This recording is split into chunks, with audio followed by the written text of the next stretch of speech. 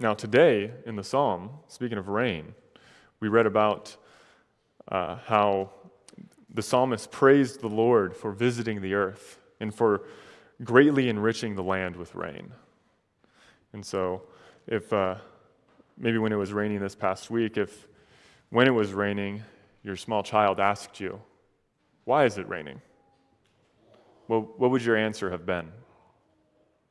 Would you have used it as an opportunity to talk about the water cycle? Or maybe if the child asked at an inopportune time, possibly as you're trying to wrestle them to get them in their coat, maybe you gave a very short and simple answer, but nonetheless a true answer. Maybe you said something like, "Because God wanted to water the plants today." Now, as a society accustomed to walking into supermarkets stocked full of produce, it's easy to take for granted our daily bread. Maybe some of you do wonder how the food got to your table, but maybe some of you don't, or at least not very often do you wonder that. Yet, produce does not fall from the sky. Farmers have to plant, water, and harvest. The produce needs to be washed, transported, and stocked. And of course, if you know someone who's part of that, the food industry, and who plays a part in getting food to your table, I know that I see a lot of farms here, so you might very well know somebody. It would be a kind gesture, of course, to thank them for their work, because it's because of them that we get to eat each week. But when you sit down with your family to eat your meal, and when you pray before that meal, who do you thank? I mean, do you thank the field worker? Do you thank the truck driver, the cashier? No. You thank your Heavenly Father. And you thank Him because no matter how many hands went into feeding you this past week, every blessing has come to you from your ever-loving Heavenly Father. The farmers worked the fields, but God gave the growth. For the same reason, because God also grows His church, particularly by the power of His gospel in Christ. For this reason, give all glory to God alone. This will be the subject of our sermon today. And the sermon will be broken up into three main sections. The first section will be the Corinthian paradox. This will be a brief kind of introduction. This will set the context a little bit, since we're dropping into the middle of Paul's letter. So the Corinthian paradox. Second point is do not glory in man. And the third point is glory in God. So the Corinthian paradox, do not glory in man, glory in God. And so first we'll consider the Corinthian paradox. As we began our New Testament text today, you might have noticed that the first verse begins with the word but.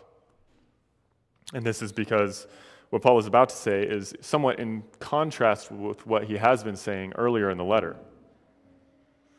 From the start of the letter, Paul reminds the Corinthians of who they are in Christ.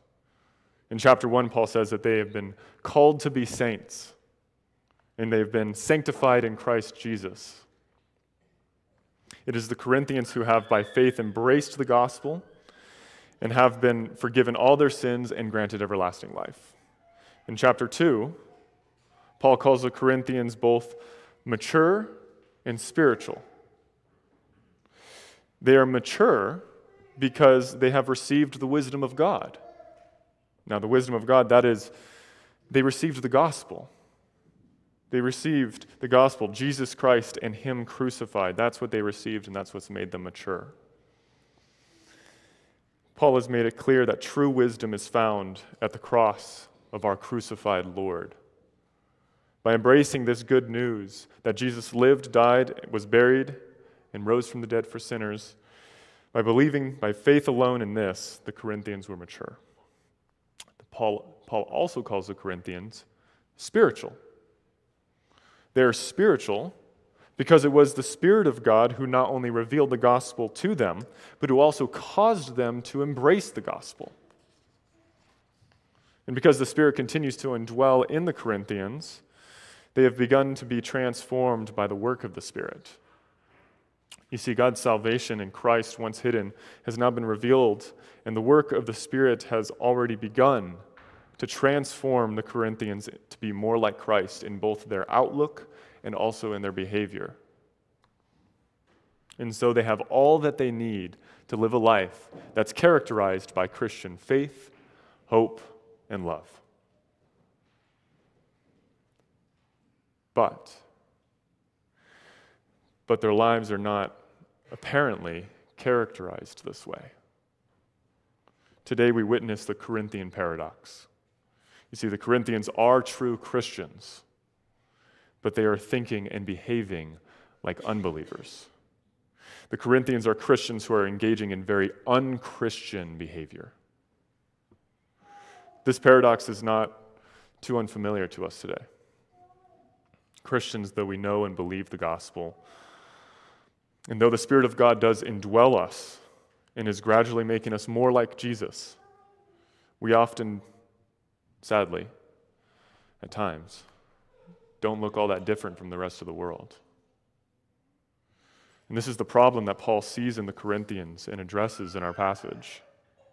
And so, having contextualized it, having reviewed some of the earlier material from this letter, let's now move on to our next section, which is do not glory in man. Let's begin this section by looking at verses 1 through 4 again.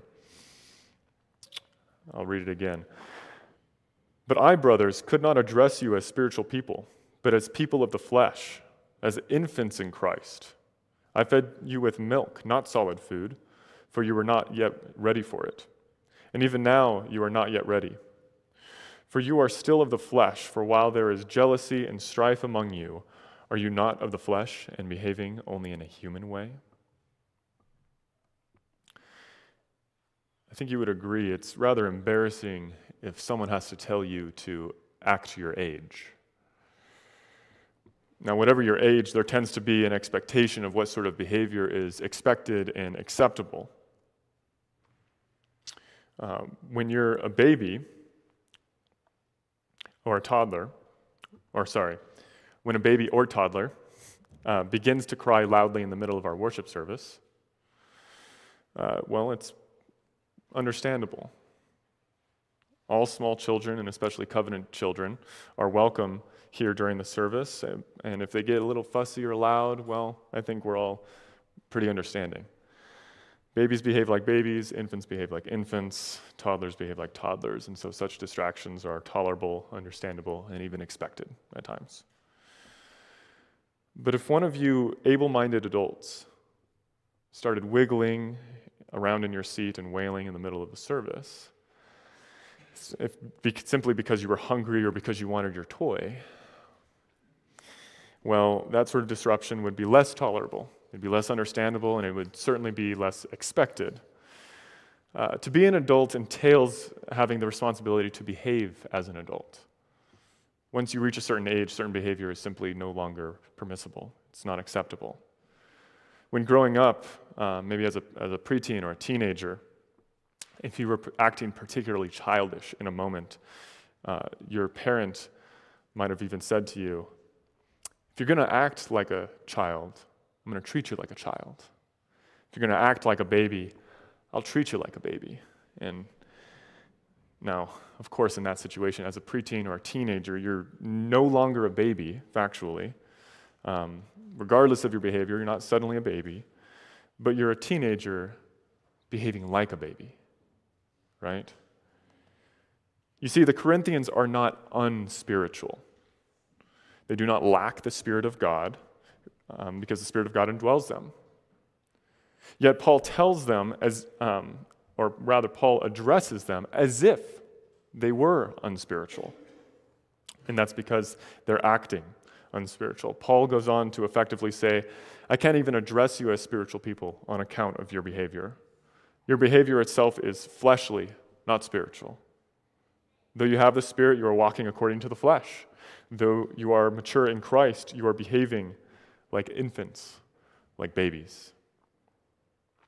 From the reassurance that Paul has front-loaded in this letter, Paul now shifts to what some might say a harsh rebuke. But you see, Paul's not engaging in unprovoked name-calling here.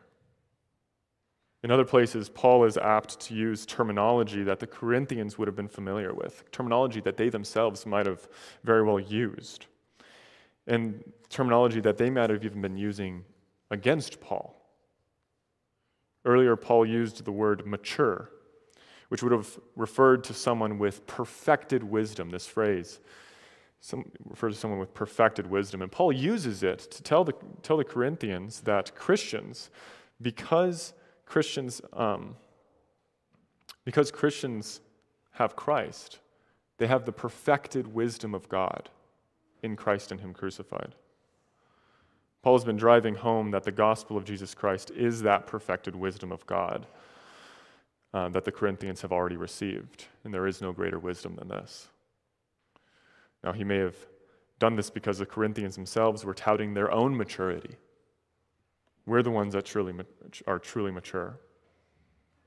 Now, it was common in their culture to use the metaphor of milk to refer to elementary, basic teachings, and also to use the metaphor of solid foods or meat to refer to deeper, higher truths or knowledge. And the Corinthians may have been effectively saying of Paul's teaching is good and all, but it's mere milk. We need more solid food. We must graduate from Paul's simple gospel to something more profound, something more useful. We need something more. The gospel was nice when we were new believers, but we need more. And this is not uncommon in our own churches today. People today even abandon churches that faithfully preach the gospel to settle for less gospel-centered churches because they're looking for something better, or so they think. Yeah, the gospel is preached, but what I really need is more politics on Sunday morning. Yeah, the gospel is preached, but what I really need is better music. Yeah, the gospel is preached, but I need more pop psychology and how-tos. Or, yeah, the gospel is preached, but I need more sophisticated and thought-provoking sermons. Yeah, the gospel is preached, but you can fill in the rest. Now, these are common thoughts in the church today. And even for those who are gospel-minded, who understand the importance of the gospel, it's easy to subtly and gradually leave the gospel behind. Now, despite the Corinthians' high opinion of their own maturity, Paul points out that their behavior is evidence to the contrary. Instead of acting like mature adults, they are behaving like little babies. They think they have progressed beyond the gospel, but their behavior proves that though they have believed the gospel, their lives seem unaffected by it. Therefore, Paul effectively says, "You're right. The simple gospel I preached when I first came to you was indeed milk. At the time when you were infants, I gave you the milk you needed. But even now, by your strife and jealousy, it is evident to me that you are still infants in need of milk. You still need to hear the gospel. Because you continue to behave like babies, I will continue to give you the milk that you need. That is, the gospel." What the Corinthians also do not realize is that you can't progress beyond the gospel. If the Corinthians were truly mature, as they likely were suggesting they were, they would recognize that the same gospel that they regarded as milk was actually truly solid food. The difference between food for the infantile and food for the mature is not a difference in doctrine or substance. You do not graduate to more profound wisdom. The wisdom of God for infants and adults is the same. It is Jesus Christ and Him crucified.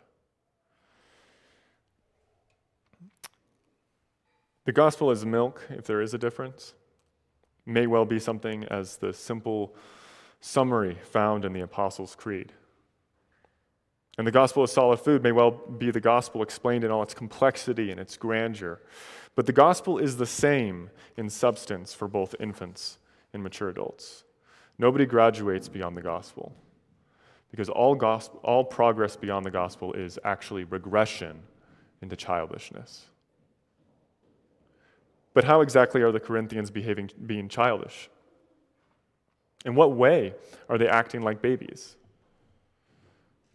Well, they were acting not as Christians transformed by the gospel, transformed by the Spirit, but as people who were ruled by their flesh.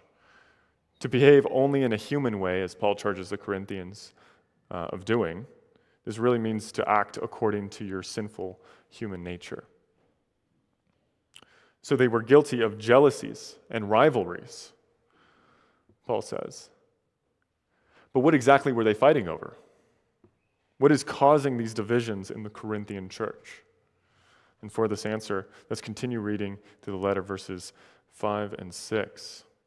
For when one says, I follow Paul, and another, I follow Apollos, are you not being merely human? What then is Apollos? What is Paul? Servants through whom you believed, as the Lord assigned to each. In the city of Corinth, and in Greco-Roman culture at large, as one commentator puts it, competitive showmanship was the order of the day. Competitive showmanship. And so just as loyal students would affiliate themselves with particular secular teachers and would compete for, that these teachers would compete for applause, the Corinthian church divided in their loyalties. They divided in their loyalties over their favorite church leaders, whether it be Peter, Paul, or Apollos. The church leaders themselves were not competing with one another. After all, they were teaching the exact same doctrines, the exact same thing. They were united.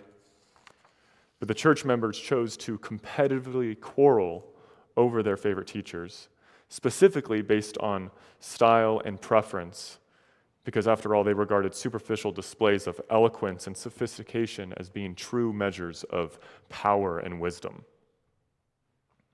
And this is not uncommon in our church today. There, of course, is nothing wrong with having preferences of preaching styles per se, but to jeopardize the unity of the church over that? After all, what cult personality is worth splitting the church over? The Corinthians think they are so great just because they sat under Paul's teaching. Now, I think you and I would both, agree. We would probably take that opportunity to sit under Paul if given it. But the Corinthians thought, if I could just touch the hem of Paul, some of his glory might rub off on me. And so when they did touch Paul's hem, they looked down on everybody else, thinking that they were better. But Paul challenges this cult of personality by asking a simple question, by asking, what is Paul? Now, he doesn't say who. He asks, what is Paul? What is Apollos? And like a catechism, Paul answers his own question. What are Apollos and Paul? Answer, servants, mere servants. To Greek ears, the word for servants refers to those who would perform tasks of an unskilled nature. Those of a low social status is what that word might have brought to mind. And so what Paul is doing is he's actually comparing church leaders to field workers in his day. They are those who would have been slaves a lot of the time, who would perform manual labor, just as, and so he's comparing church leaders to those who work menial jobs. And this has great rhetorical thrust, I might add. Paul is saying, you think you're affiliating with certain church leaders, and that affiliation makes you great? You think you're dining with kings by affiliating with Paul, Apollos, or Peter, when in fact, you have associated yourselves with the lowest of the low. To boast in men is to boast in lowly farm laborers, Paul is saying. Now, of course, there's nothing wrong with actual farm laborers. They're necessary for us to put food on the table, which is why we remarked earlier. And in a similar way, officers in the church are needed for their labors. But you see Paul's point. In this case, to glory in lowly servants, and not the Lord who assigns them their tasks, is a misplacement of praise. That's his point. Paul is intent on not only correcting the Corinthians' view of their leaders, but he intends to replace their misplaced loyalties, with devotion to God alone. Do not glory in human teachers who are lowly field workers, but glory in the Lord of the field who gives the growth. And this brings us to our final point, which is glory in God. Let's now read verses 6 and 7. I planted, Apollos watered, but God gave the growth. So neither he who plants nor he who waters is anything, but only God who gives the growth. There have been various movements in history when workers have felt abused by their superiors. Some workers will look around and notice that they are doing all of the hard work, all of the hard physical manual labor, while to them it seems the boss is just hanging out in the air-conditioned office, seemingly doing very little, while the majority of the profits go to his pocket. Now, to be clear, I'm not making any comment about those situations, but you can at least see why that train of thought is appealing to some people. After all, why should the aloof landowner make all the money when those who are in the trenches doing the heavy lifting get so little? The servants are those who are doing the real labor anyhow. Now, whatever can be said about those situations, that doesn't apply here. You see, God is no absentee landlord. If there is any real heavy lifting to do, God alone does it. In fact, from Paul, you get the sense that the servants are not even necessary. By comparison, Apollos and Paul are nothing, he says. Now, of course, Christ himself called Paul to be his servant. Officers in the church are indeed needed, but they're needed because God has said so. God regulates his church the way he chooses, and he has called servants to plant and water, but ultimately, their work is dependent on him. And this is because all their work is made possible, effectual, and enduring because of God. If it was not for God, nothing any servant did would be of any value. Nothing they did would even be possible. And even then, neither Paul or Apollos, nor anyone, can cause the blind to see and cause sinners to embrace the gospel. It is only God that can produce genuine spiritual growth. Just as Apollos preached to the established church in Corinth, so too farmers water their seeds and plants in the field. But the labors of both preachers and farmers are at the mercy of someone else. In one sense, farmers do not directly cause seeds to germinate and grow. Now, of course, you and I know that if you plant the seed in the right soil and water it the appropriate amount, you can ordinarily expect the seed to germinate and to grow. Yet all that farmers can do is plant and water. That's all they can do. But in the dark, beneath the ground, whether all conditions are met and sustained to produce germination, is ultimately a work of God's, the work of his providence and his sovereignty and his created order. From the germination of the seed to its growing tall, strong, and fruitful, ultimately, God alone gives the growth. From the germination of that seed in the soul of a person's heart to its flourishing into spiritual maturity and producing the fruit of the Spirit, God alone gives that growth. Now, much is made today of techniques for growing your church. There are many bells and whistles and programs to build your church. And they work. They work to attract large crowds and to get people through those doors. But church growth isn't merely about packing your sanctuaries from wall to wall. That growth can be manufactured. The growth that counts for anything is when sinners are cut to the heart, cut to the heart by God's law, and then healed by the love of God found in Christ Jesus and his holy gospel. The servants of God are called to proclaim salvation for all who would place their faith alone in Jesus Christ. But ultimately, only God saves. You who have placed your faith in Christ and who place your faith in him today have been made his treasured possession. You have been added to his church, added to his beloved garden. And so let's read the final two verses. He who plants and he who waters are one, and each will receive his wages according to his labor. For we are God's fellow workers. You are God's field, God's building. As far as status is concerned, all of God's servants are one. Neither are Paul or Apollos responsible for the growth. Neither are they anything compared to God. Neither are they, or rather, they are fellow workers with one another. And so in this sense, neither is preferred to the other. Now, this doesn't discredit their different roles, of course. The differences between offices, such as elders and deacons, is important. That's not obliterated here.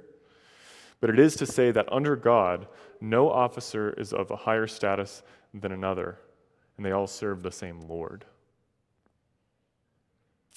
And it is the Lord also who judges these servants. You see, the mention of wages for labor might, for some of you, might even conjure some questions about rewards in heaven. By laboring in the ministry, do officers in the church earn rewards that God is obligated to distribute for their hard work? And by extension, do these wages apply to everyone else? Should you and I make wise investments now by giving to the poor so that we may have more treasures in heaven? What's the going rate for inviting your friend to church? Now, first, it might be prudent when considering this question to turn to our Heidelberg Catechism, which asks the question, how can our good works be said to merit or earn nothing when God promises to reward them in this life and the next? The answer is, that the Catechism gives, this reward is not merited or earned, it is a gift of grace. Any rewards given to you, me, or the officers of the church are not given to us because we have placed God in our debts. You see, Jesus himself says, when you have done all that you were commanded, say, we are unworthy servants, we have only done what is our duty. Sinners saved by grace do not earn anything by their good works. We offer our good works to God out of thanks for what he has done for us, but we do not put God in our debt. Yet, because God is gracious, he has opted to reward us, though according to what Christ has earned for us and on the basis of his sovereign grace. And now, all metaphors or illustrations fall short at some point, but maybe to illustrate this, it might be helpful to imagine a father and his son. The father tells his son to clean his room. And to honor his father and obey the fifth commandment, the son ought to rightfully clean his room, as he was told. And the father and son, they don't have any employee-employer contractual arrangement between them. The father is not obligated to pay his son for cleaning his own room, right? But because the father is gracious and loves his son, he may well decide to reward his son for his obedience by buying him, let's say, ice cream. Now, the father did not need to reward his son with a treat, but the father graciously chose to do so out of love for his son. So too, all rewards which Christ earned for us are distributed by God according to his grace and his good pleasure. It would also be a mistake to try to determine some calculus and some correlation between our obedience now and future rewards. You see, God blesses whom he pleases as he pleases. And the reason why the ESV translates the word wages, though it may also be translated rewards, is simply because it fits the metaphor we see in our passage, the metaphor of field workers hired by a landowner.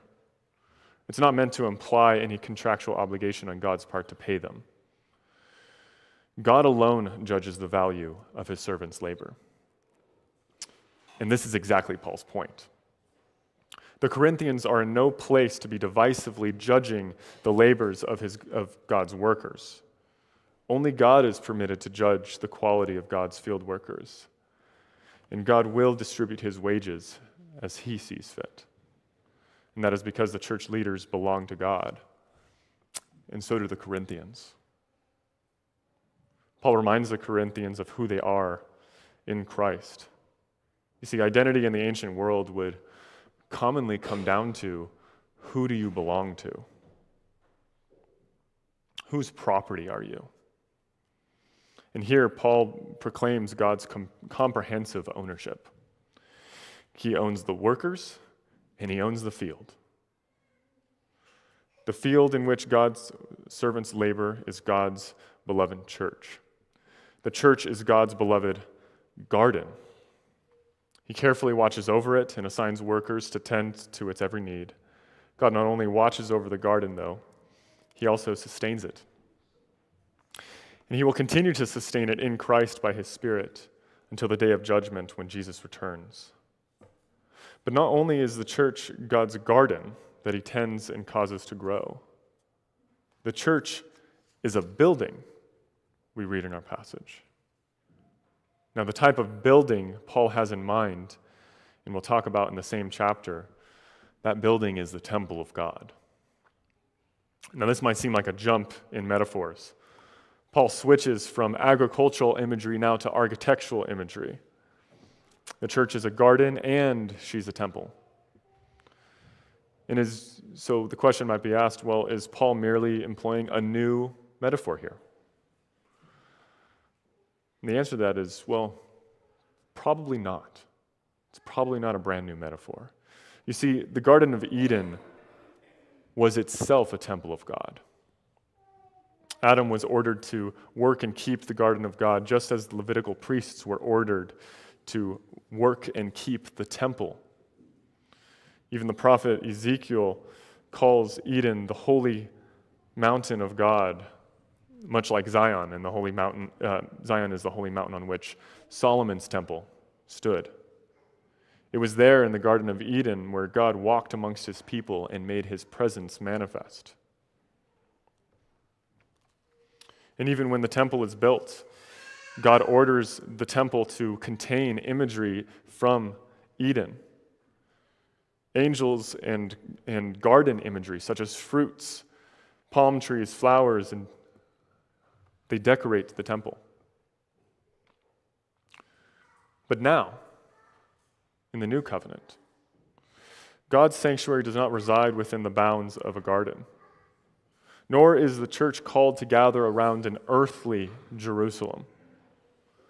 God has chosen a different place to reside in this age. He's chosen you. Though we call this room the sanctuary, this mere building is not God's sanctuary. You are God's sanctuary. You are God's holy temple. The temple garden in which God moves today is his beloved church. But how is it that the holy maker of heaven and earth, the God who is pure light, how is it that he makes sinners his holy residence? Does he not know how broken the church is today? Does he not realize the sins that are in my heart? How can the Spirit possibly be so near when I feel so far gone at times? God does know, but he does not see you as a sinner any longer. You who have faith have been counted holy and righteous today because of the life, death, and resurrection of Jesus Christ. And even now, though sin does still remain in this life, God is not yet done with you. You see, God is no absentee landlord. God, by his Spirit, is personally involved in building and sustaining and preserving his church until the day of Jesus Christ. And he will continue to build, sustain, and preserve you in Christ forevermore. In this pilgrim life, the garden of God has weeds still. The temple of God is not yet complete.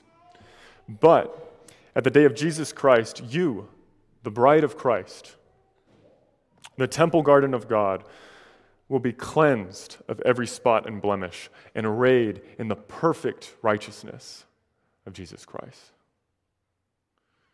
In light of this present reality and that future hope, your Lord, through Paul, exhorts you today not to bicker and to fight and to divide over mere men, but as God's holy temple, be united in Christ and give all glory to God alone. Let's pray. Thank you for listening to our podcast. We hope that you were edified and encouraged through this gospel message. Belgrade URC is a Reformed Bible-believing confessional church that is based in Belgrade, Montana. Please visit our webpage, urcbelgrade.com. That is urcbelgrade.com to find out more information about our church and utilize our sermon archive. Most of all, we hope to see you sojourning and fellowshipping with us each Sunday. Until we meet again, may the Lord's blessing and peace be upon you.